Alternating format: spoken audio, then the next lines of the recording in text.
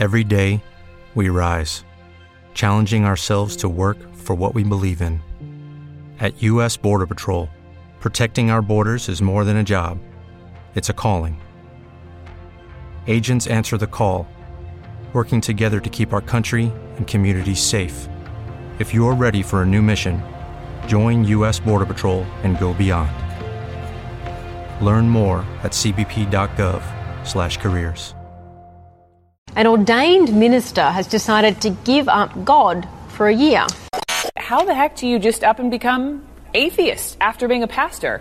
What I'm most worried about right now is figuring out how I can live openly and honestly. I am finally free to be me. I have no idea how to find friends or become a part of a community that's not religious. What does life look like after church, after religion, after God? That's it in a nutshell. This is the Life After God podcast, a conversation on the space between belief and unbelief and beyond, with your host, Ryan Bell. Hello, everyone, and welcome back. I'm Ryan Bell, and this is episode 71. My guest today is Aaron Rabinowitz, co-host of two popular podcasts, Embrace the Void and Philosophers in Space.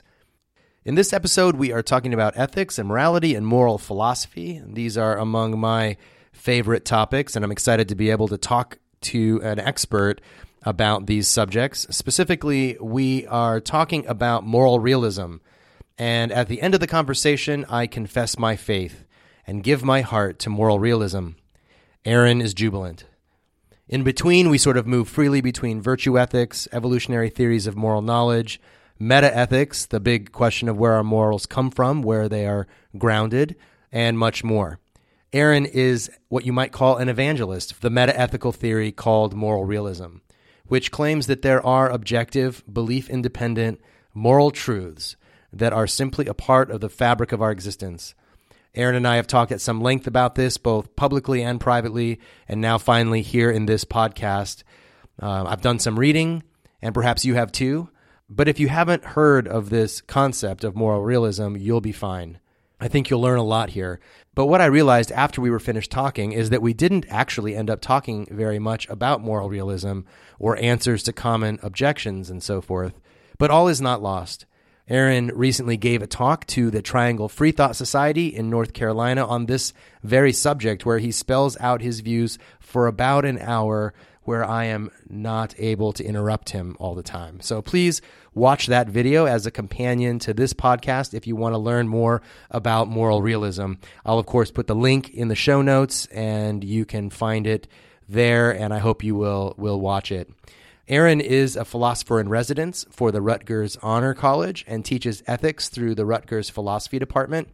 In recent years, Aaron has taught on various ethical challenges emerging from cognitive science, including the potential for sentient AI and the risks and rewards of superintelligent, weak AIs. His research interests include developing a robust secular moral realism that allows for a satisfying sense of meaning and a life of flourishing. His pedagogical focus is in making philosophy accessible through a focus on the applied ethical challenges that people confront every day. Aaron holds a BA in philosophy and drama from the University of Virginia and an MA in philosophy from Colorado State University. I will, of course, provide links to both of his excellent podcasts in the show notes and highly encourage you to check them out. Aaron is incredibly smart and articulate, but he also has an astonishing grasp of pop culture combined with a dark, ironic sense of humor. I guarantee you will learn something by listening to what he has to say.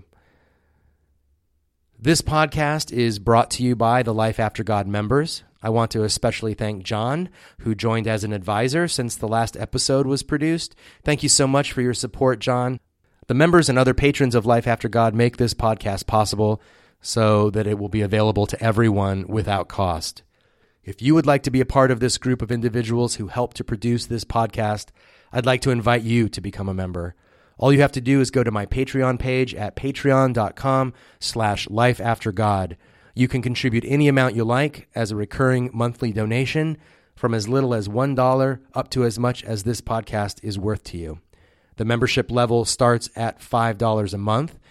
And in addition to knowing that you're making this podcast available for people who need it, you will also be joining a growing community of people who are thinking, talking, and working together on what a meaningful life after God looks like. When you become a member, you'll be able to join the Facebook group where members discuss podcast episodes, share their stories, and support one another, give feedback about the podcast, suggestions for future episodes, and much more. If you want to learn more about the Life After God community, please visit our website at lifeaftergod.org. There you can find all the links to our social media so that you can follow us on whichever platform you prefer and stay in touch with all the exciting things that we have coming up. So now, without any further delay, here is my conversation with Aaron Rabinowitz.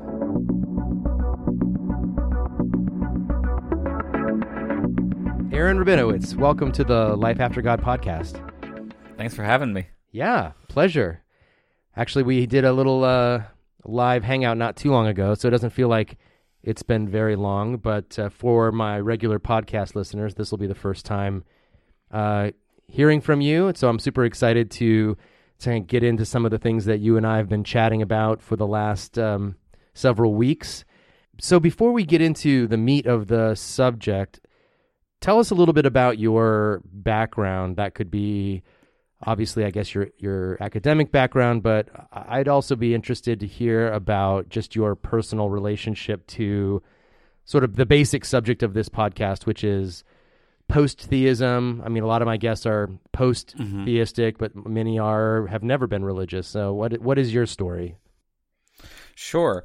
So I was raised by sort of, I got very lucky in terms of I was raised by fairly educated, thoughtful hippies who were sort of, they're very liberal. And so, like, I'm certainly one of the people who was not raised specifically to believe in any particular religion or God. I spent some time when I was younger. We would go to the Unitarian Universalist Church, which is sort of the role again of religions. It doesn't really stick, I think, for a lot of people, but it's a good sort of, it gave me a good sense of what the kind of community aspect is that a lot of people, I think, miss when they're not in that religious world anymore, or if they've never been in that religious world. I think I hear a lot of sort of skeptics and secular folks who feel like they're also struggling to maintain a good community.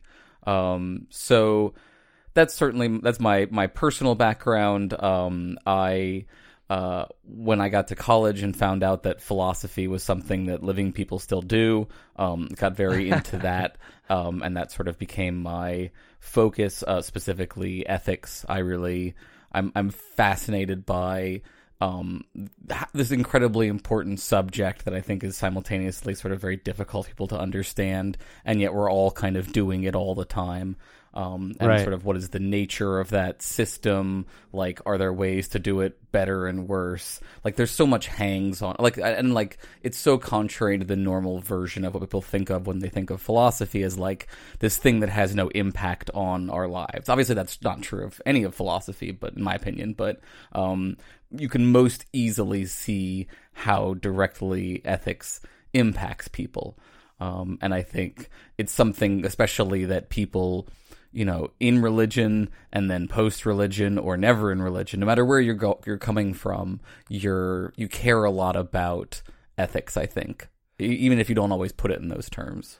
Yeah, I feel like, what I often say is that I grew up in a really religious household and went into theology, but I think for the same reasons that you ended up studying philosophy, I had these, and I guess I was trained as a child to be concerned about matters of the heart and the mind and eternity and goodness and good and evil. I mean, a big part of my theological upbringing was this sort of struggle between good and evil, between Christ and Satan and all of this stuff. And so there was, in my sort of imagination growing up, there was this cosmic conflict going on between good and evil. And a big part of my theological formation was to sort of figure that out and to be on the right side of it and to make sure that I wasn't being deceived, the Seventh-day Adventist Church has a big sort of tradition around and teaching around the soon coming of Jesus and being ready for that moment and judgment and, you know, how God would decide who were his people and who weren't. And it was very heavy, I think, as a kid. And I know a lot of, especially evangelicals, grow up with the weight of that on them. And I guess I never had the freedom to explore some of those issues with a kind of joy. I guess there was always a kind of weight around getting it wrong or being wrong and always wanting to be right. And I think, you know, it led me to be a certain kind of, it created me to be a certain kind of person, which still cares about those things in a really deep way, and has struggled the last 5 years to kind of disconnect from a philosophical system that I was raised in and try to find my footing in some other account of, human morality. So, so it's interesting, I guess. Did you have like a Sunday school experience, like where you went to with other kids and that type of stuff, or was it not? Yeah, there was some Sunday school. There was some sitting in on, you know, sermons, quote unquote, that were they were like the sermons that as written by someone who does like a New York Times op-ed piece. Right. Like they were very witty. They were very sort of thoughtful a lot of the time. They were very non-religious. And then there was like a really high quality sex education course that was taught through the church that, you know, made up for the lack. I mean, it was high quality in the sense that it talked about sort of the positive experience of sex and not just the biological concerns and potential consequences and that sort of thing. Right. So it was a really great substitute when you're growing up in the South and the public schools are not providing exactly the right kind of material for that. So, yeah. So you grew up in the South? Yeah, I grew up outside of Virginia. I was one of very few people with a name like Rabinowitz in my area that I was aware of. And we didn't go to any sort of Jewish, you know, we're sort of, you know, very, very loosely culturally Jewish at this point. We're definitely not religious Jewish. We would get together for Passover in New York City sometimes as a, as just an excuse for a reunion, essentially. There's a very sort of strong contingent, I think, of atheist Jews post World War II. Right. And I think that our family kind of falls out of that, like communist atheist Jews. So that was the closest I had to a religious heritage.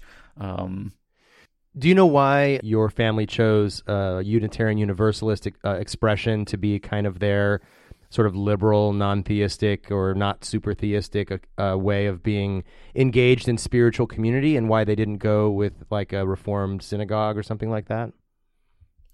I don't think my father ever had a very strong calling to Judaism at all, and my mother is sort of Midwestern, lapsed. She's sort of, I guess, broadly speaking, Protestants. Right.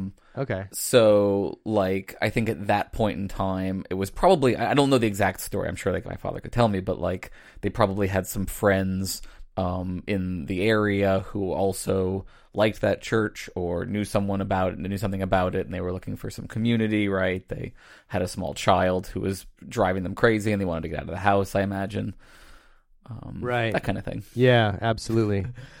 So as you move into your young adult years and head off to college, did you always know that you wanted to study philosophy? Not in those terms. I was very interested in, I guess from a young age, I was told that I had a strong sense of justice, which may have just meant that I was a pain when it came to like issues of fairness. But I was very interested in these questions, I think, early on. And like I was, from the Unitarian Universalist Church, I got a sort of steady stream of humanism from my father. I got a lot of psychology, and from my mother, I got a lot of sort of virtue training in the Boy Scouts, and from my stepmother, I got a bunch of training in mindful communication, and then from my stepfather, I actually got a lot of very valuable kinds of educations that I think were sort of coming together in the background to form what would be my interest in ethics. And then I guess sort of one of the main turning points was around 14 years old or so. My father gave me Zen and the Art of Motorcycle Maintenance to read. Oh, yeah. Which I read through, and it cracked me open like an egg. It's just such a, it's a trippy thing to hand to a 14-year-old. Yeah, no kidding. I had a little trouble getting into the first part of it even. Yeah, and I mean, like, it's about 100 pages before you can really get hooked into it, and somehow I managed to. I was lucky that I was at raised in a time when there wasn't a ton of internet at that point. I didn't have the kinds of distractions that were keeping me from it, so I managed to get through it, and it made it very difficult to talk to people around me for a while, because, like, how do you start a conversation about quality at that age? And but it definitely sparked my interest in philosophy, and it's an interesting book because it's very outside the mainstream of academic philosophy, and it's looked down on the same way that, like, Ayn Rand is kind of looked down, a little bit less so at this point. I think Pirsig's been rehabilitated some, but the book, in a sense, sort of takes a bunch of shots at academic philosophy too. So when I got to undergrad at UVA, and I found this philosophy department, I got really into it, and I started writing papers. I was writing a lot about Pirsig, and I had a teacher who told me at one point, "You got to stop writing about Pirsig. Like, this is not working. You need to talk about other things now," which was a hard thing to hear at the time because that was all I really had. But, like, it was a fair point in hindsight, and, like, it was useful to come around to focusing on other things. Yeah. Oh, that's funny. I mean, I feel like I would have had a similar, we don't get to choose our early path, and it's interesting the way that I don't know what I believe anymore about personality or temperament, but I feel like something about the combination of nature and nurture and, creates an interesting patterns in people about what they seek out and what they go for. And I, for a while I bounced between science and humanities and ended up as a pastor, and which is about as far from science as you could get, I guess. And still to this day have difficulty relating sometimes to science and scientists and the way that scientists think. But maybe that's a topic for another day.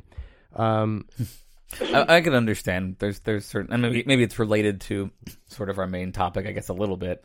I sympathize with where they're coming from, but I also think we have to be very careful about how we approach our scientific understanding.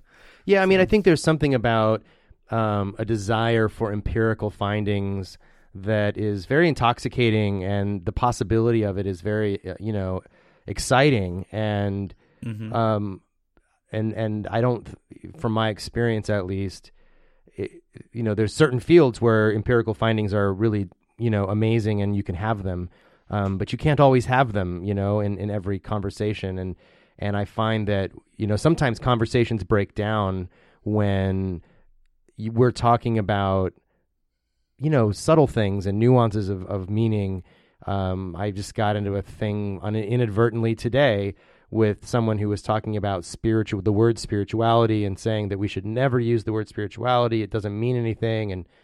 And it's just like, okay, well, thanks for being like the word police, and telling us what words mean. And I guess none of us are allowed to use that word anymore or talk about what various meanings are. Like, I'm just curious what people mean when they say the word. I'm not interested in banning the word, So I guess there's this kind of sense of what counts as evidence and what counts as meaning and truth that gets. And I was in the sense, in as much as I got any philosophical training at all, I was definitely in the Continental School, and it's challenging to then try to engage with people from the analytic side of things, where things are much more cut and dried.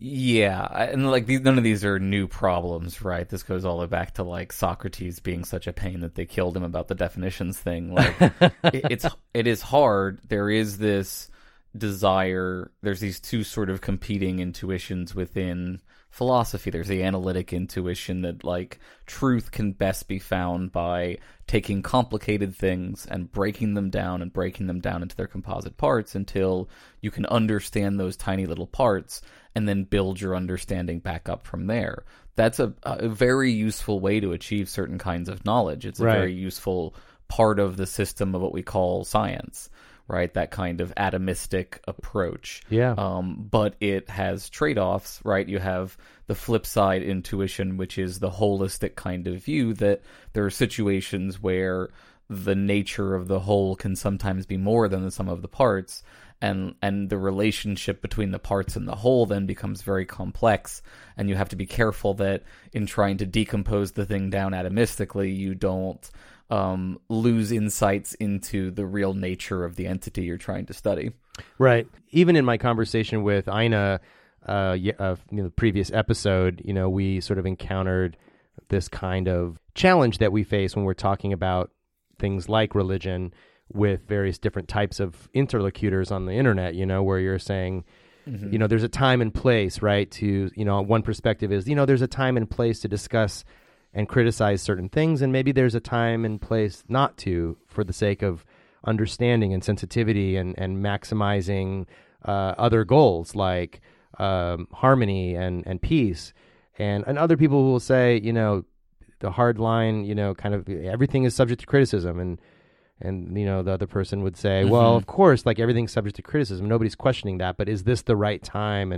And then, if it's not the right time, then what are you trying to say? Are we trying to like bend the truth to meet people's, feelings, trying to accommodate people's feelings, and feelings aren't facts, and facts don't care about your feelings. And pretty soon you're into this kind of like, oh boy.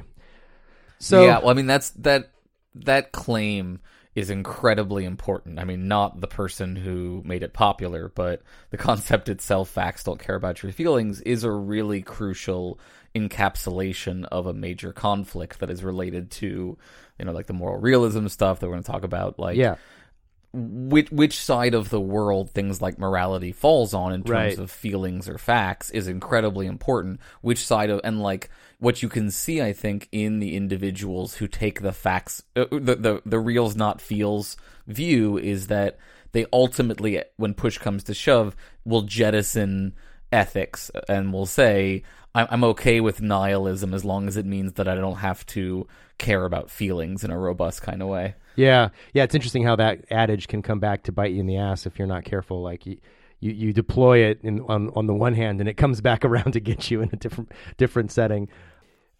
So to get into the thing that I really mainly want to talk to you about today, I want to start by I want to frame this from the perspective of people who grew up religious, and like myself and like so many of my guests and listeners, grew up with an understanding of ethics and morality as a divine command. And, most of us would not have been able to articulate it that way when we were growing up in the church, or when we listened to sermons, or when we were trained before we got baptized, or whatever, that's what we were believing. But that was what we were believing, right? That things were true and right because God said so. And that was the anchor, that was the stake in the ground that you could orient yourself around. And there was moral truth in the universe because God grounded that truth in God's self, right? And then when you become an atheist, or when you lose your faith, and then, or even when you're just talking with people like William Lane Craig or whatever, these apologists, who will then say, well, if you don't have that grounding, you can't have any understanding of morality at all. That to me seems like the way that many of us come into this conversation around moral realism. Does that make sense? Yes, absolutely. That there's a natural step away from moral realism, I think, for people who step away from religion, and there is a heated debate, I think, and there are a lot of folks who stand to gain from giving you the impression, in my opinion, that you can't have moral truth without some version of God, because that's a way to, I think, hook you back into that kind of mindset. So one of the reasons that I care a lot about meta-ethics, something that might seem, a little unlike what I was saying earlier about the kind of philosophy that really matters to people, it's not applied in a straightforward kind of way, is that I think it's really important for these deeper questions of meaning and a sense of responsibility that people care a lot about, and that they can feel sort of very unmoored in the modern secular world, essentially. And it dawns on me, even at this moment, that, you know, part of my social justice consciousness, which I learned from theology and from my experience in the church, was grounded in the sense that there was justice in the world, in the universe. Like there was, in order to advocate for social justice, there has to be at least some sense that there is a justice that we're pursuing, right? That we're moving towards. And it dawns on me just now in listening to you that part of the pushback against social justice in the secular community and the accusation that social justice warriors, if you will, is like a religion. And we have, you know, I started collecting quotes. Mm-hmm. There's at least 6 or 7 now prominent philosophers and social scientists who have said this, essentially this adage that social justice is like a religion. And I wonder if it just occurs to me that maybe that's partly motivated by this idea that there is some kind of justice that we all have to adhere to, and that feels religious to them. Yes, I think in their view, a lot of them come from scientific backgrounds. Like in their view, the appeals to especially an absolutist, because I think people often conflate moral realism with a kind of absolutism. So what seems to them to be a very dogmatic, very rigid moral structure, they think is bad in the same ways that conventional religious moral realism is often problematic, in that it is very dogmatic and authoritarian. Right? The divine command theory that you were talking about earlier, right, is problematic insofar as if the Bible says slavery is good, what do you do? We're stuck. You know? Yeah. Right, you're in kind of a bind there. Well, that's where theology comes in. We had, theology was to me, after I left the church, my definition of theology was the work you have to do to explain how the Bible really means something different. And, sure, when you encounter, slavery as a, part of the divine command, then you have to do a lot of work to get around it. Yeah, and I mean, I ultimately think that you're better off doing that same work, which I would call ethics, without trying to use the language of this ancient book. Right. That is, has some really good stuff in it, but is wildly inconsistent on a lot of things, and cribs from, I think, better sources in a variety of ways, like the Greek sources. Right. So yeah, I think I'm very bullish about the idea, in response to folks like Craig and your previous guest, who was nervous about, I don't know how strongly he really believes his thesis, but he seemed to sort of be advocating that a scientific naturalist atheist can't also be very pro objective moral truth existing in this world. I think that not only are we better, not only that can we, but we're better positioned to do so, I think, than religious individuals, though I'm happy to just focus on the positive case for secular ethics and leave the debating about how God and the Euthyphro all work out for another time, maybe, if you want to. Yeah, sure. And I think this is a good point. I sometimes feel like in my conversations with folks, I get into the thing before we actually talk about what we're talking about. So maybe to back up a step and just, I guess, how would you describe moral realism to our audience that's a fairly encapsulated sense, and how does it differ from other ways of looking at moral systems? Sure. And obviously, first of all, I should say, for any term, there's X number of philosophers who will tell you a different definition. I'm going to give you a definition that I take from Russ Schaefer Landau, who was mentioned in your earlier episode towards the end, right, from a book called Moral Realism: A Defense, which is where I get a lot of, I'll be real honest, I inherit a lot of my personal views from reading that book, which I think is a really important thing, that if anyone is interested in the really gritty details of what I'm arguing for here, should give it a try. But the really important takeaway is all the moral realist wants to claim is that there are some truths in morality that are objective, by which we mean belief independent, or what's sometimes called stance independence, which is to say they are true independent of any individual's beliefs about them. That's the only thing that we want to claim. Everything else is up for debate on how that works. The key intuition that we think can't be rejected is that there are certain objective ethical truths, in a sense, quote unquote, out there in the world, in the sense that we did not choose for them to be true ourselves. If that makes sense. I mentioned the Euthyphro, and let me, I'll just mention it briefly, not towards the theists, but towards myself, which is, right, the question is, are things moral because we say they're moral, or do we say they're moral because they are moral? And the moral realist wants to take the second horn and say they are moral because, we think they are moral because they are, in fact, moral. So another way to say that might be that we discover these things rather than inventing them. Yes, created, not discovered is a common way that this is distinguished. So alternate views, views that are in conflict with moral realism are commonly things of like subjectivism that says, what is moral is whatever you or whatever a group of people think is moral.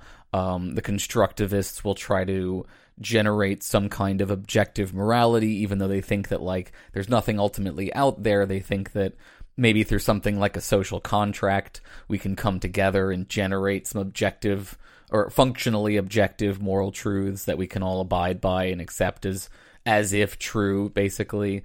But the moral realist wants to say, no, there are just genuinely objective moral truths out there that societies and individuals either correctly cognize, correctly recognize, or fail to do so.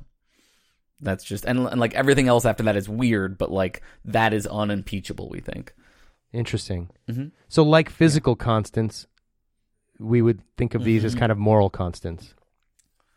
Yeah, and we have to be a little bit careful. There's there's a whole debate around natural, non-naturalism, but I guess what I want to say is, in the important, relevant sense of here, when we're talking about objectivity, right? Moral truths are objective in the same way that the speed of light and gravity are objective, and they exist in the world, quote unquote, in the same way that the speed of light exists out there and isn't just something that we could change or make up as we see fit.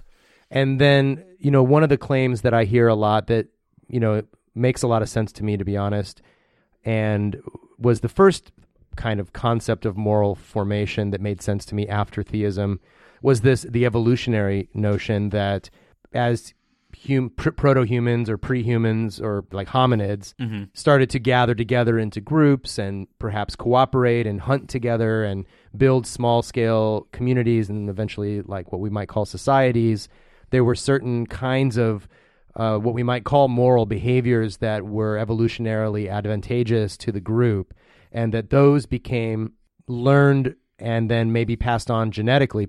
The impulse to cooperate or empathy or compassion, like sadness when you see someone get hurt, because you have this kind of sense that, gosh, I know what that would feel like if I got hurt like that. And just, so is this evolutionary concept that I'm expressing very poorly compatible then with the kind of basic notion of moral realism?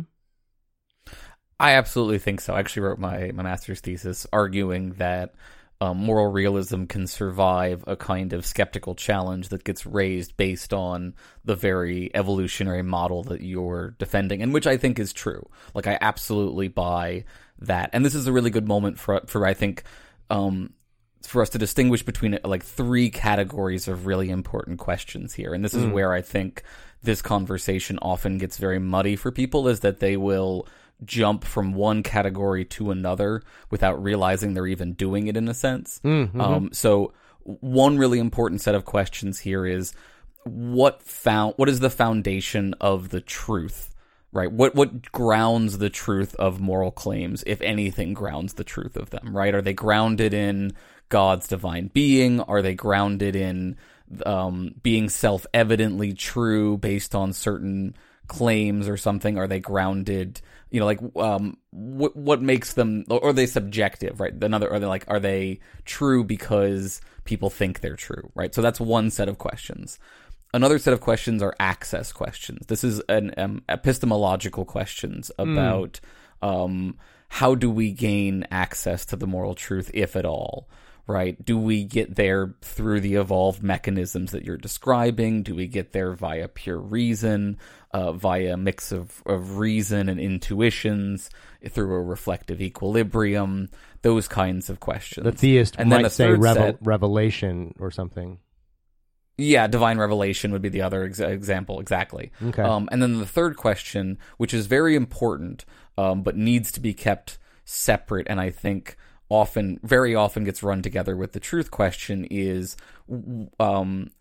are ethical claims motivationally effective, and in what way are they motivationally effective? So there's a whole cluster of questions about, like, should moral claims have to be motivationally effective? Is it okay if they fail to be motivationally effective sometimes? Is it fine if they don't motivate everyone? Like, what do we want from them in that sense? And that's a whole sort of big, important cluster of questions. And sometimes I think the theists will slide into it. They don't make the old style argument anymore, where they're like, you know, nothing is going to motivate atheists to be moral anymore, so they're going to run amok.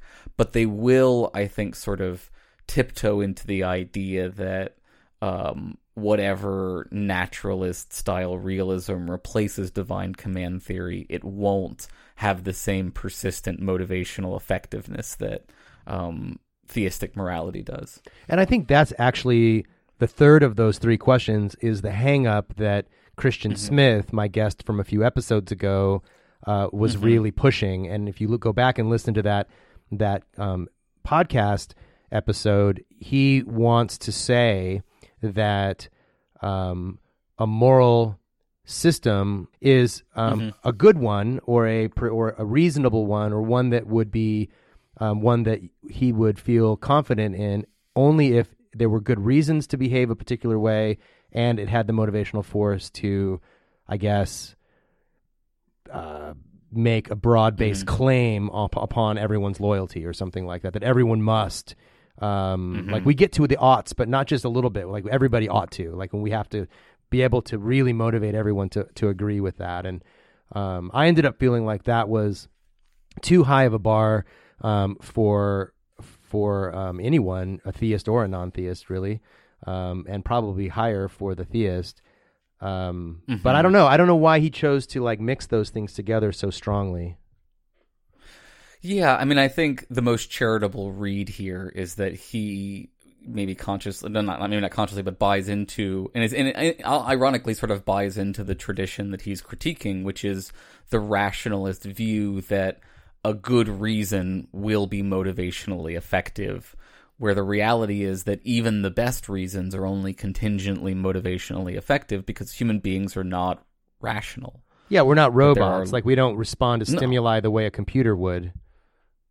Right. So in a sense, you're right. It's too high a bar because there's no conception, there's no system of reasons that will ever meet the idea of motivating literally everyone. Even, you know, I'll argue that, like, certain ethical claims are in effect self-evidently true, but I don't think that necessarily means that everyone will see them as self-evidently true no matter what, right? There's no silver bullet for convincing people to care about something, especially folks who have substantial, and this gets very careful, we want to be very careful and say this, like, certain kinds of low empathy disorders, things like what they call the dark triad, sociopaths and narcissists and borderlines, who have very, very hard times with they have struggle with the mechanisms that you were just describing, right, that evolve naturally for a lot of people.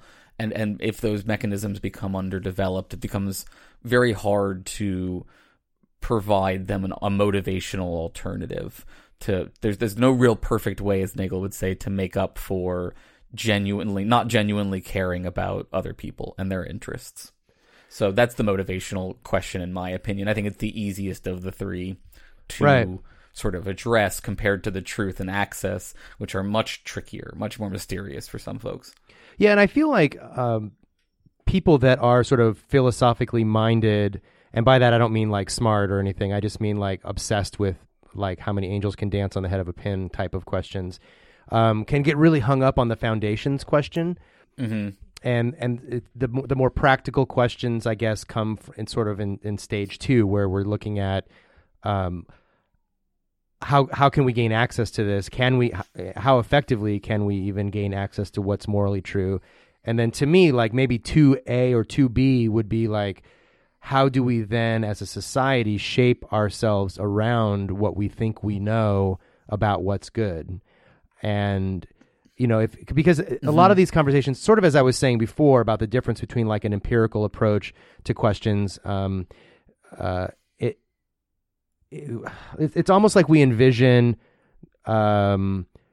like a single individual in a vacuum or something, or two individuals in a vacuum. Like how would they, or the trolley problem, like which is like this isolated system of like a trolley and a handful of people, and we're going to figure out, but like our lives aren't like that, right? We live our lives with a complex set of loyalties and commitments and biases and triggers from emotional trauma and all this other stuff, right? That we each carry around with us, and we're each so different from each other, not to mention anything about culture or historical context. Like I think I'm responding morally to questions. Let me say it this way. I'm responding to moral questions differently since the election of Donald Trump than I would have before. Like I think I would admit that certain things are permissible that maybe 8 years ago, 5 years ago, I would have said are not permissible. Well, I was going to say, you mentioned to me that you picked up MacIntyre's After Virtue recently. Have you gotten to start reading it yet? Well, actually, I read it in grad school. Okay. As part of my research, and it was sort of out of my comfort zone in terms of like the material itself. Not that I disagreed with it or anything. In fact, I was inclined to agree very strongly with him as best I understood him. But I don't think I had the adequate training to really understand him the first go at it. So I'm starting back into it. Yeah, it's a dense nut for sure. But a lot of what you were saying there is sort of shot for shot the virtue theorist critique of what was going on in philosophical ethics, sort of as that kind of material, as folks like MacIntyre were pressing for the need for this alternate approach to ethics, which does exactly what you're saying. That, like, ironically, is what your guest Christian Smith was advocating for towards the end there, which is a return to Aristotle, right? Which is a return to this view of ethics as more than just what do you do in situation X, but what does it mean to lead a good life? How do you build a good person? And this gets to the motivation question, which is why I wanted to dive in here a little bit on this, is that another, I think, really valuable answer that I like to put forward for how do you do the motivation side of this, which is really, really important, is habituation. That ultimately, providing people knowledge doesn't change their behavior if they don't apply that knowledge in practice. Ideally, you want to be giving someone access to this kind of knowledge early on in their lives and getting them to habituate themselves to think about and care about these ethical factors, so that when they are put into challenging situations later on, it's natural. It's part of their practical reasoning to think about the important things and act based on them. I get really excited when anybody starts talking about Aristotle. I have such a strong bias in favor of this approach to ethics, a virtue approach, and the idea of habits and patterns of life, and that so much of the texture of our lives is about choices that we make, about the way we want to pattern or the habits that we embrace. And I have a couple of concerns about this, actually, that are really relevant, I think, to a post-theistic, post-Christian America, at least. One is that the notion of habituation, to me, implies authority. And I want to just put a pin in that and ask you to think, reflect on that. Like, it's usually like a parental authority, right, that is creating the pattern. And the second question is really in what context, and now we're sort of moving into sociology, in what social settings are people in the modern American sort of society being habituated into practices and life patterns that are conducive to moral formation. Growing up, for me, it was the church. And I think for the most part, the church has sort of, maybe in an unofficial sense said, okay, we'll take that part, of human development in the modern West. And as we see the church, just yesterday or today, a story came out saying that there are now like a parity between unaffiliated. If you take Catholics and evangelicals and put them together, they're equal to the number unaffiliated in the United States. So we're reaching that point where there's more people unaffiliated with religion than there are people affiliated with religion. And atheists and secularists generally take this to be as wildly good news. And I understand that because I don't think we need to explain to this audience why that's a good thing. But it also comes with some concerns and a sense of being unprepared to actually shape moral discourse and moral patterns in people's lives. Does that make sense? Yeah, I think so. I also worry. I mean, like, there's a confluence of events going on that worries me. The same factors that are increasing that pull towards secularism, that sort of increasing number of nuns in the world, or at least in America. I think, stuff like the internet also makes it harder in some ways, and maybe easier potentially, hopefully, in other ways, to sort of solve this problem of habituation. There are a lot of places on the internet, I think, where you can get sucked into some really terrible habits. I've spent some time in some of those places. But, here's the thing. Let me first just step back and make a comment about the authority thing that you brought up earlier, because I do think that is an important question, and one that especially liberal secular individuals who came from abusive authority backgrounds will be very sort of sensitive to. And I'm sympathetic to that as someone who awkwardly wears the mantle of expert in some situations. My first thought is habituation and mimicry are unavoidable. They are the foundational truths of human behavior, as far as I can tell, of human psychology. And that, like, you're never going to live in some kind of ideal situation where individuals rationally choose, despite what the modernists will think, what the individuals rationally choose their set of beliefs and desires and all that sort of thing. Everyone's learning things from the people around them all the time. So your choices are habituate them in a positive direction or don't, right? Give them good things, mimic or don't. And sometimes that means taking a very hands-off approach. That's sometimes important to let people sort of figure things out on their own. It's not saying take a heavy-handed authoritarian position every single time, but it does mean that you can't walk away from these problems, the need for people to be habituated in some kind of way. But that being said, I think there are good opportunities out there for that, even on the internet, where there is lots of terrible people doing terrible, lots of normal people who've been habituated to act in terrible ways. Because I do think that, we probably will never have time. We won't have time for this on the show, but like, I think it's luck for everybody, whether you end up, in one place or another in a lot of these ways. But like, I see a lot of hope. I'll praise my own group in the sense that, like, in the Philosophers in Space group, which we have on Facebook, you have getting on towards 1,000 people who seem to be coexisting in a fun space where people have hard conversations about philosophical topics and also post all sorts of ridiculous memes that I think you can agree, some of which are deeply incomprehensible. But like, I get messages from folks where they're like, there's something weird about this particular space that, like, they don't ever feel uncomfortable or and it's not like, there's an authoritarian thing standing over people to tell them to act in certain ways. There's no need for it. It's very lucky in that kind of way. And you can't always have that. Like, oftentimes you need structure, you need boundaries.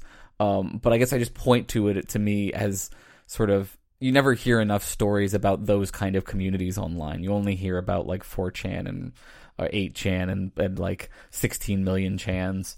Right. It's just, because that stuff gets more clicks, gets more interest a lot of the time. But it's the way I think it's the way that conspiracy theories are often more viral than the truth, Mm-hmm. because there's a kind of social currency that goes with being an outlier who's like, holding on to some fringe truth, so to say, that the system is against them. I think there's a real attraction somehow in our psychology for that.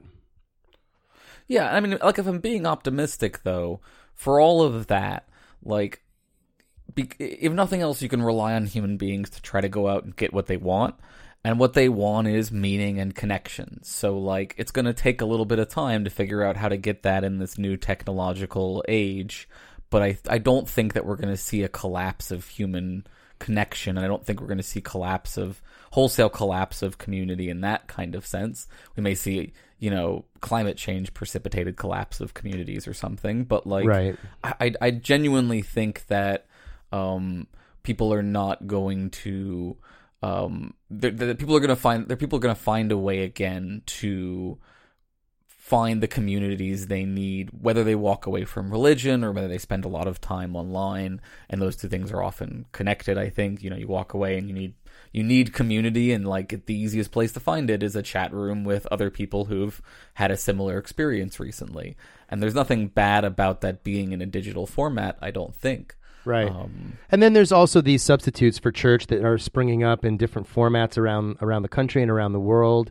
The other two institutions that, give me a measure of hope is the family, which I want to come back to in a moment, and then also institutions of learning, schools, and why I think, like you mentioned luck a minute ago, and why I think luck plays such a large role in our development as human beings in general.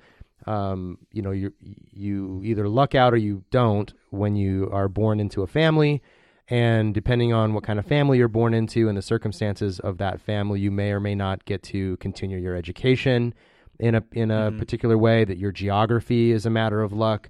And in certain geographies, you're exposed to different ideas and different challenges, which would broaden your knowledge and your understanding of others and create more of that moral framework.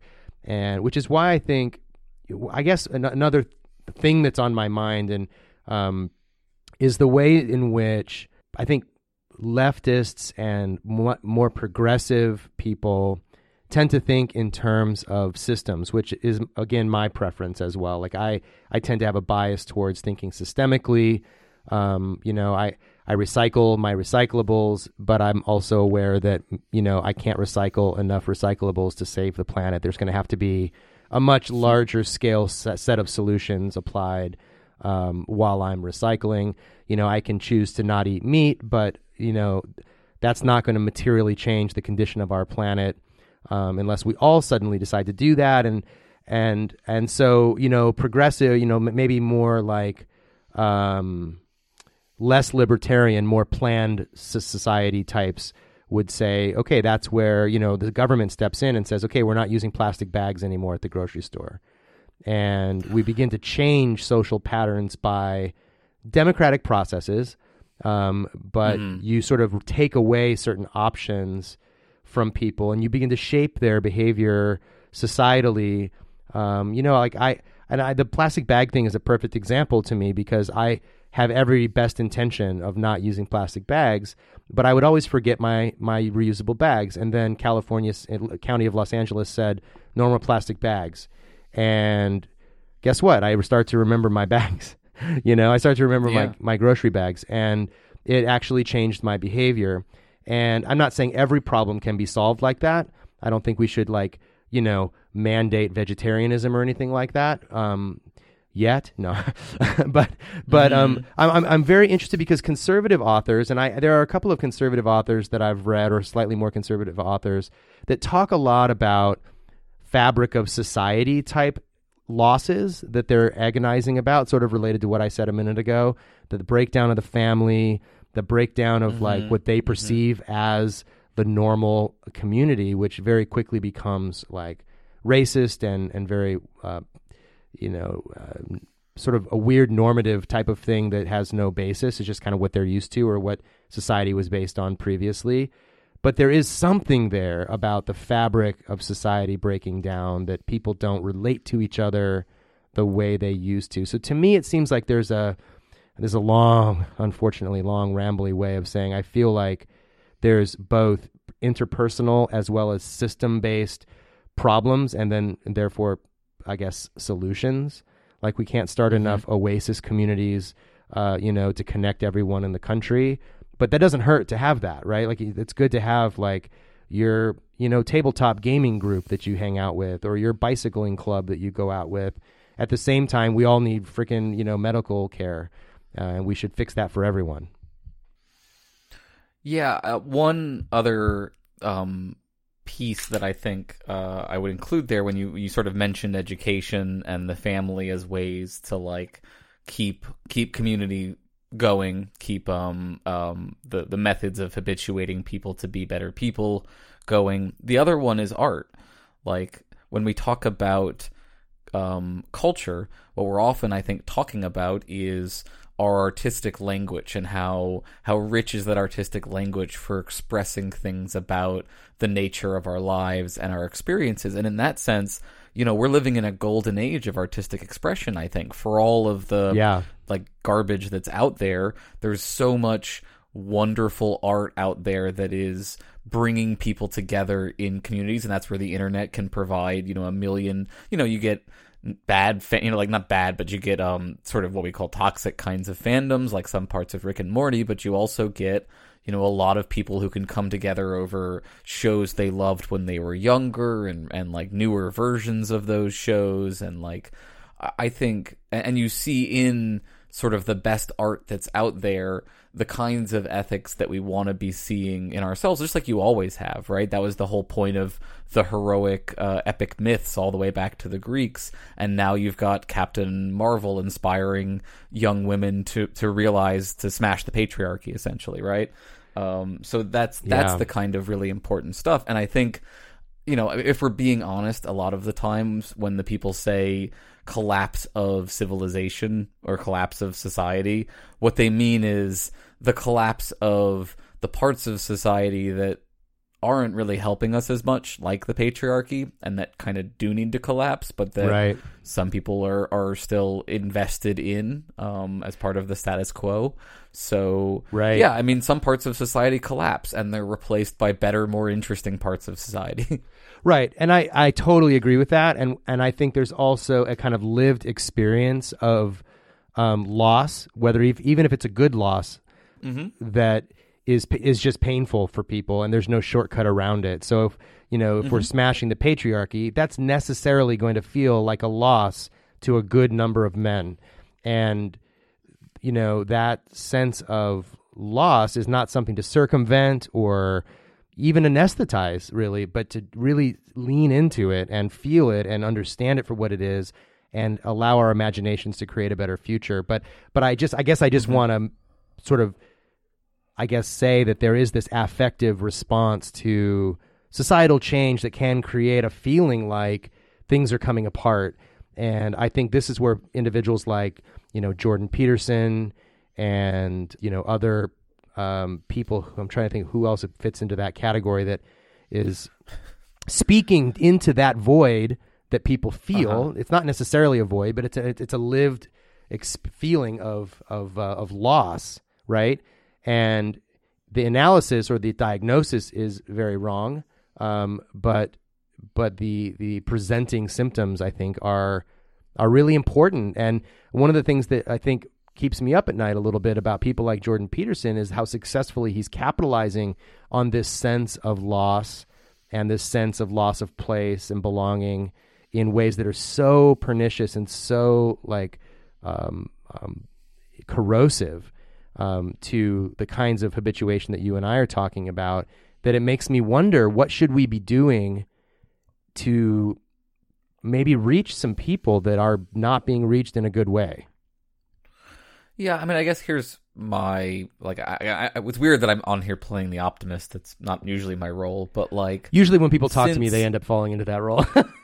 I know. I mean, well, like, look, for 300 years now, at least, there's been this arc, slowly, of social progress and the expanding of the moral community, and essentially progressivism. Liberal progressivism has been on the march in the West, especially, for better and for worse, but I think mostly for better. And there have always been famous popular conservatives who said, look at all the things that they're taking away from you in their march towards progress. Right. And, like, I understand that. I just think that that's always going to be there. Yeah. And that we can't see that as a measure of the success of what's going on. So let me look at, like, a very concrete example here, right? Bill Cosby. Right? Just saying the name makes everybody uncomfortable now. Yeah, chills. Right? And, like, I used to quote his shtick all the time. Me like, too. We would do his bits when we were like at summer camp and we were like dealing with children and how brain damaged they were, and we would want to, and like it just feels uncomfortable to do any of those shticks now, and that's a loss. Right, and it's a pretty small loss when you compare it to the loss that, like, the women he treated that way experienced. Yeah, absolutely. Right? So, like, you know, you're right in the sense that there is a cost that comes with the discovery of objective ethical truth and the implementing of it in a world that was previously less moral. I totally agree, but I think, you know, it's for the better, obviously, and obviously you agree. And for the people who are experiencing that, you know, sit with that loss, understand that there's no easy way around it, and then, you know, comfort yourself on the infinite amounts of good content that are out there in the world that are being produced by people who didn't rape anyone. Right. Yeah, I agree. I just wonder if sometimes there's a way that something I should be doing that I'm not doing to, I don't know, get to those people. Maybe it's just one of those things where attrition is the thing, you know, where certain people with certain ideas are just going to have to live out their lives with those bad ideas, and then hopefully progress continues. If you like, I mean, and like Aristotle was wrong about a lot of things. Him, like Bill Cosby, he was not great towards women. Right. But another thing Aristotle said, and you can disagree with him or not, is that if you don't get good habituation early on, it's very hard to make up for it. And that a lot of people are just going to be stuck in the patterns that they are built into for better and worse. And that's why I do, you know, lean towards the moral luck, lean towards the forgiveness, because it's so easy to get habituated in the wrong way during a part in your life when you have very little control over how anything is going. So yeah, like I am sympathetic to all this. You know, we did like 3 episodes on our show on incels. Like, we've talked about the situation that men are dealing with, and I think it is really important to talk about, though. You know, obviously it's you know, we need to be giving more airtime as well to, like, the larger Me Too problem that is not, you know, oh, some men are losing their careers, but is this massive systemic harm that has been continuously and continuing to be sort of exacted upon predominantly women by a patriarchal society. Right. Yeah, I'm reluctant to even bring it up, you know, at times, because I don't want it to sound or to be like I'm prioritizing the feelings of, you know, men who feel like they're losing something because they have to share some power with women or people of color. There's a huge part of me that just wants to be like, well, fuck those guys, you know, and keep up, you know, and if you can't keep up, well, you know, sorry. There's another part of me, I guess the pastoral part of me, that wants to say, like, maybe there's something I should be doing, since I'm a white dude, you know, who could have easily gone that way myself. Given my history, I lucked out, so maybe I should. There's something I can do to reach back. I don't know. I guess, you know, grow where you're planted in a sense. Like, I'm doing what I can do with, you know, Secular Student Alliance, with my work at USC, and just my one-on-one work with individuals whenever I meet them. And none of us, you know, I was also habituated into a savior complex as well, as you can tell. So it's not my job to fix everyone.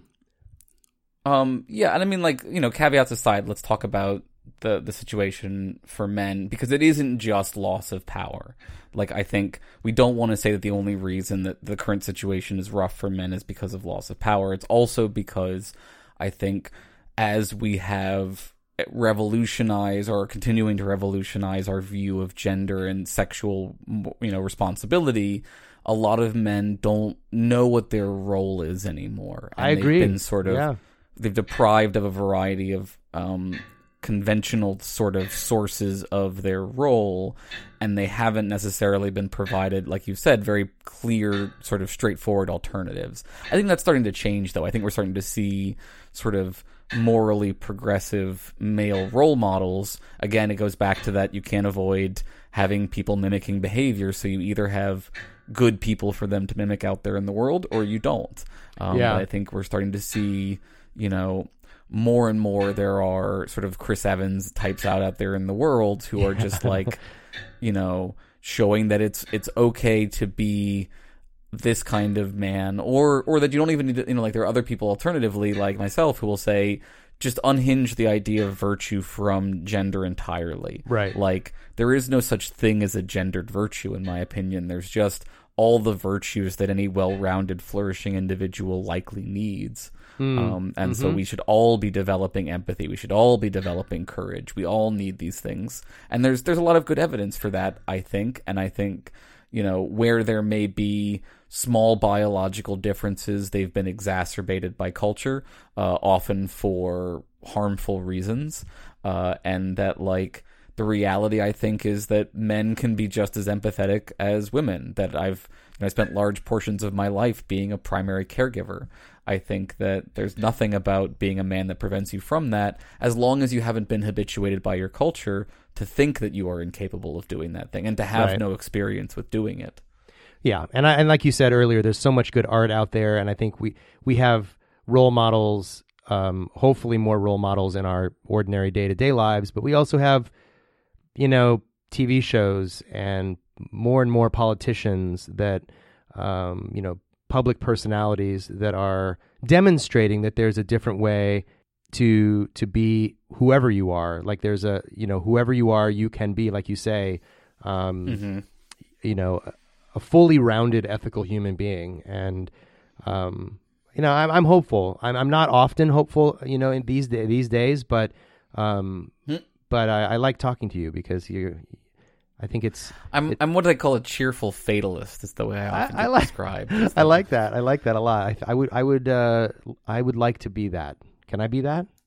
Can you be my cheaty? I mean, you look, be my I think cheaty. everything is determined, and there's a whole strand within, the wisdom traditions that says, relax, nothing is under your control.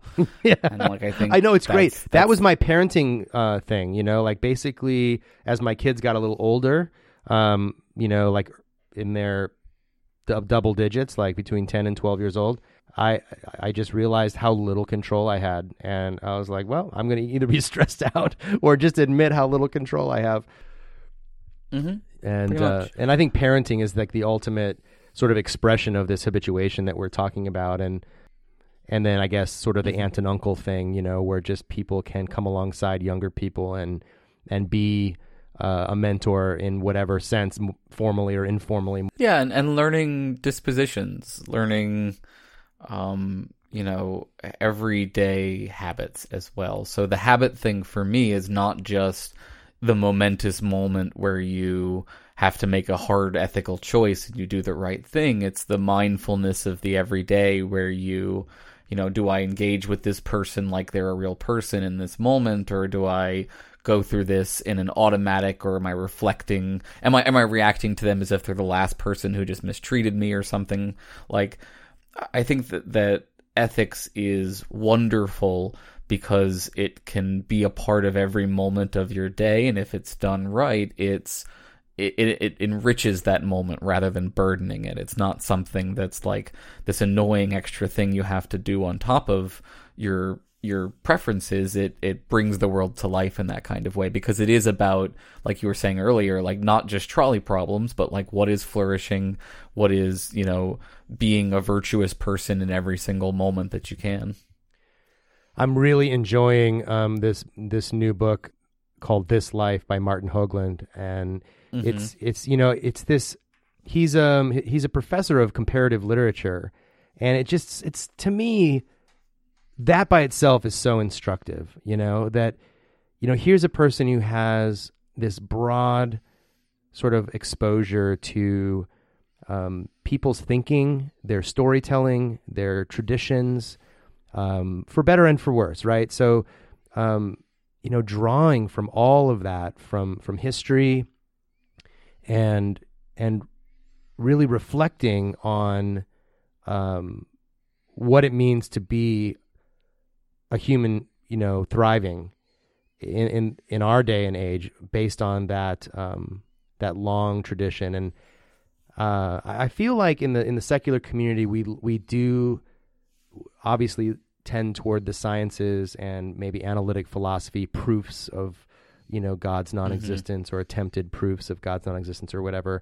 And I feel like we could use a lot more comparative literature and continental philosophy, and just really down-to-earth reflection and about what the good life is. And I really appreciate your contribution to that. Well, I happy to be able to put in my oar a little bit and help along. I do think that it is weird and unfortunate that, like, and I think you sort of get the idea of where it's coming from, that science was our flaming sword to wield against religion, and right. It was so effective, right? It put people on the moon. Like, the argument of, can your prayers put people on the moon, is a pretty devastating argument when it comes to questions of, like, how does the world work? Right. You know what I mean? Yep. Like, so, and it became, I think, for a lot of people, the only tool that they think we needed in our toolbox. Maybe a little bit of logic and math, like you said, but mostly just really radical empiricism. All right.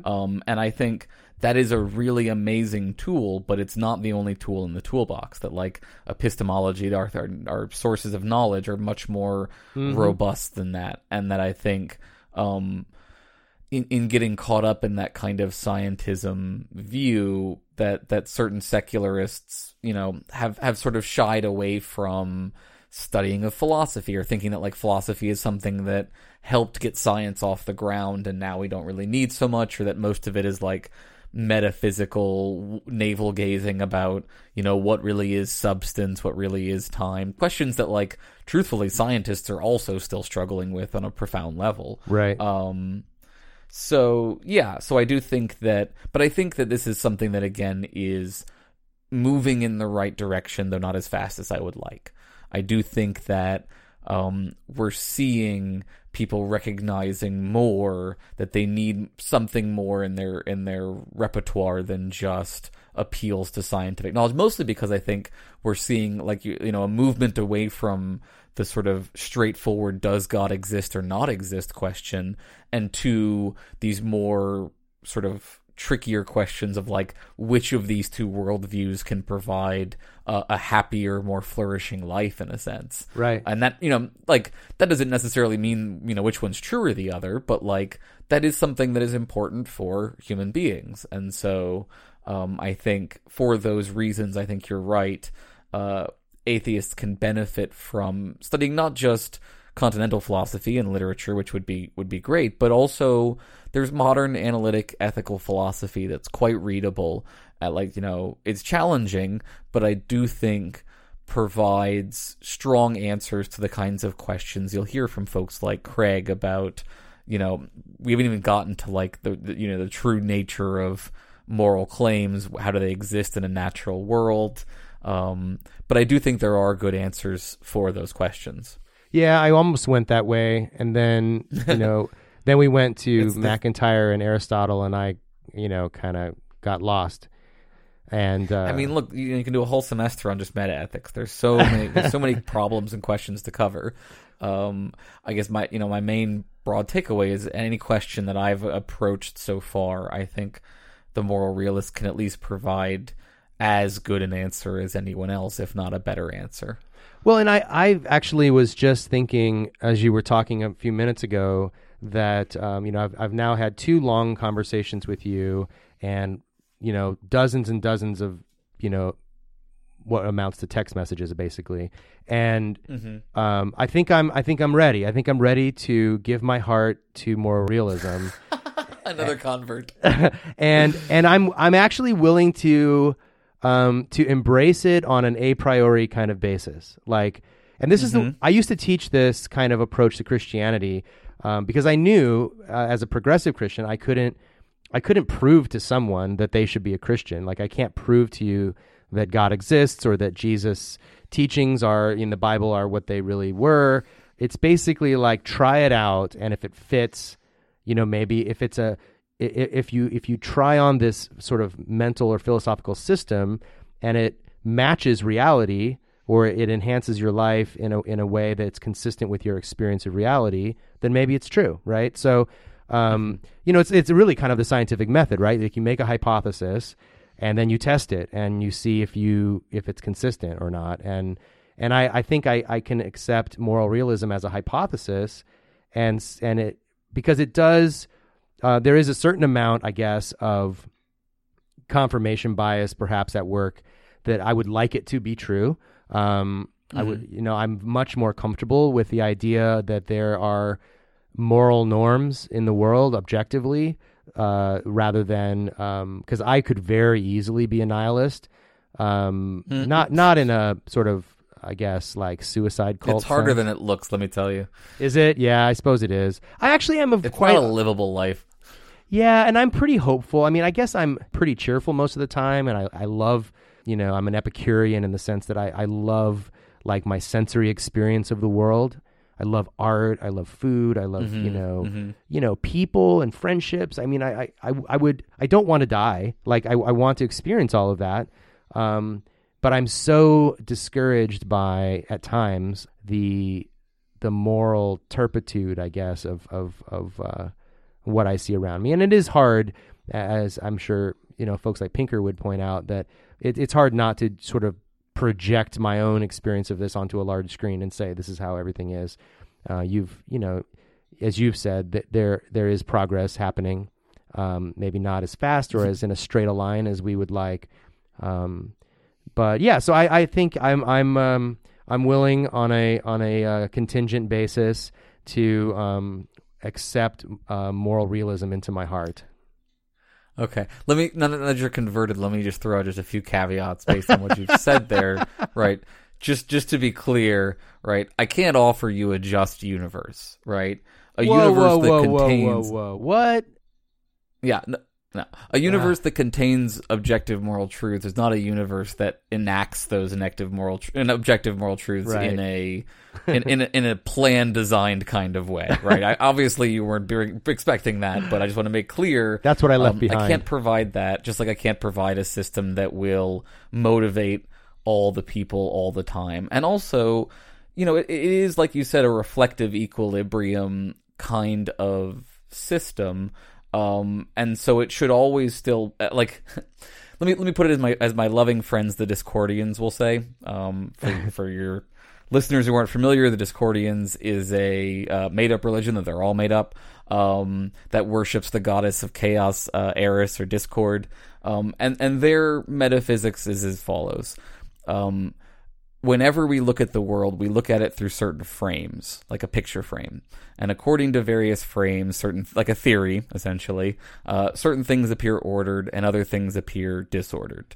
The true nature of reality underlying all of that sense of disorder and order that you can get, if you take one frame off and put another frame on, different things appear ordered, different things appear disordered.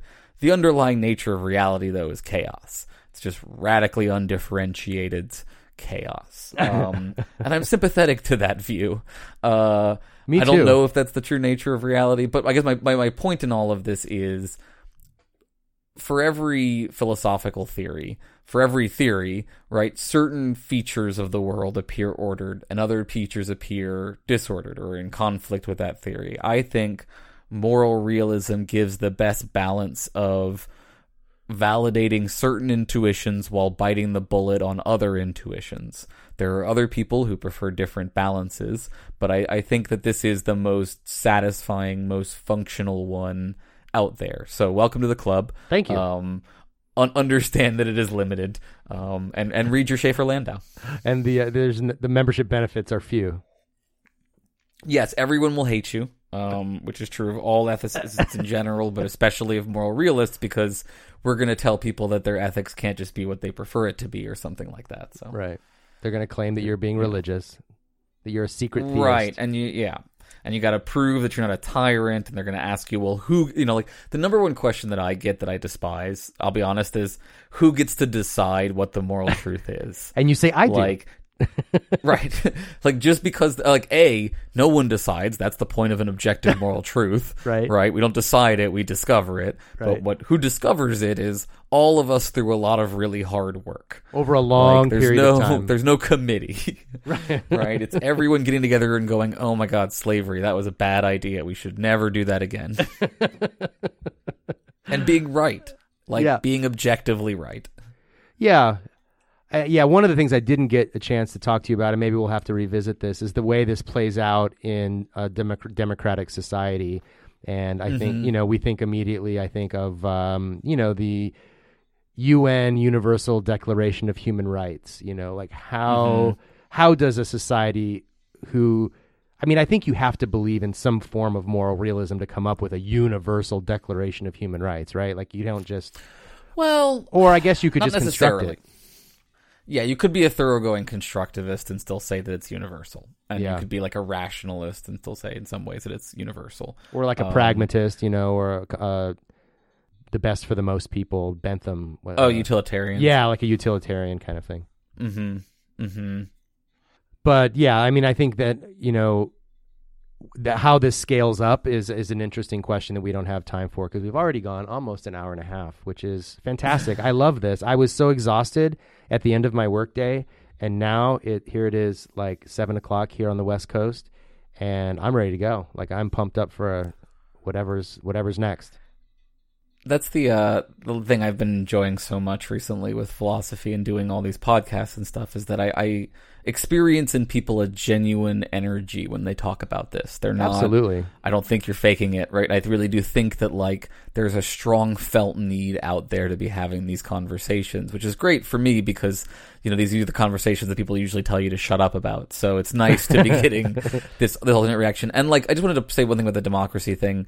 While I am a realist, I think that another thing that can be balanced with realism is pluralism. That we have to be honest that there are a bunch of competing ethical foundations like autonomy and utility that don't often line up, or always line up, certainly, and that when they are in conflict, people can disagree reasonably and come to different conclusions about how they want to live their lives, and that we as liberals should be able to accept within a certain range a bunch of different ways of balancing of these ethical truths.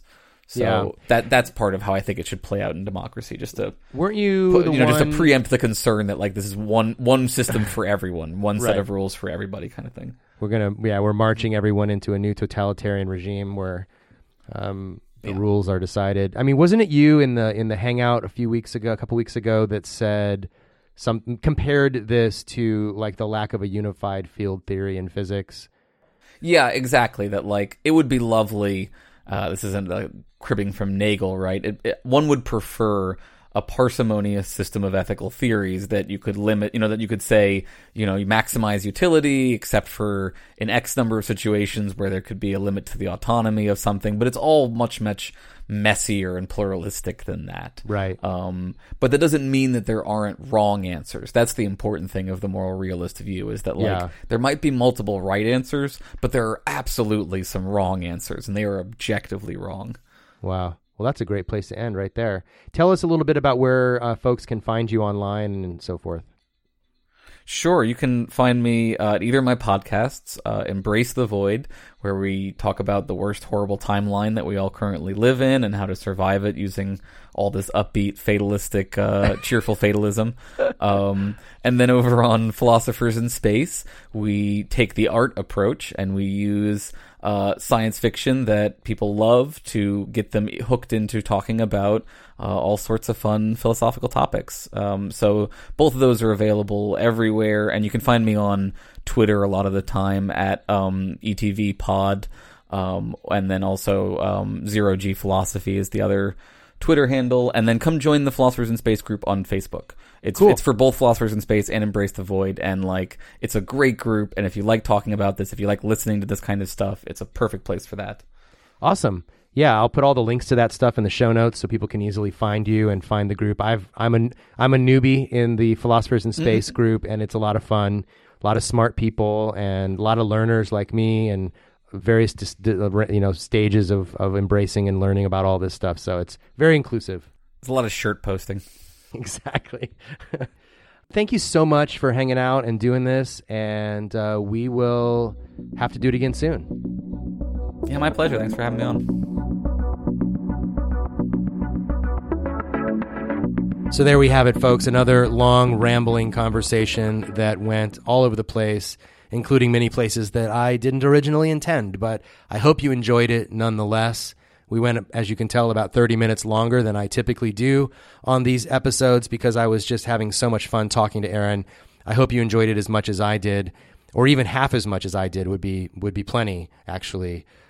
We had so much more we wanted to talk about and just ran out of time, and I'm sure that Aaron will be a returning guest on a future episode.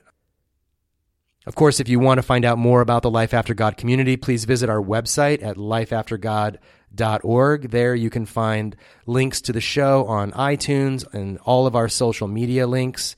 It also really helps us if you rate and review us on iTunes. It would be so awesome if you would just go to iTunes and search for Life After God. Give us a rating, hopefully 5 stars. And if you have time and feel generous, give us a review there as well. It only has to be a couple of words or a short paragraph about why you like this podcast and why others should listen to it as well. This podcast, as always, is made available to you free of charge by the members of Life After God.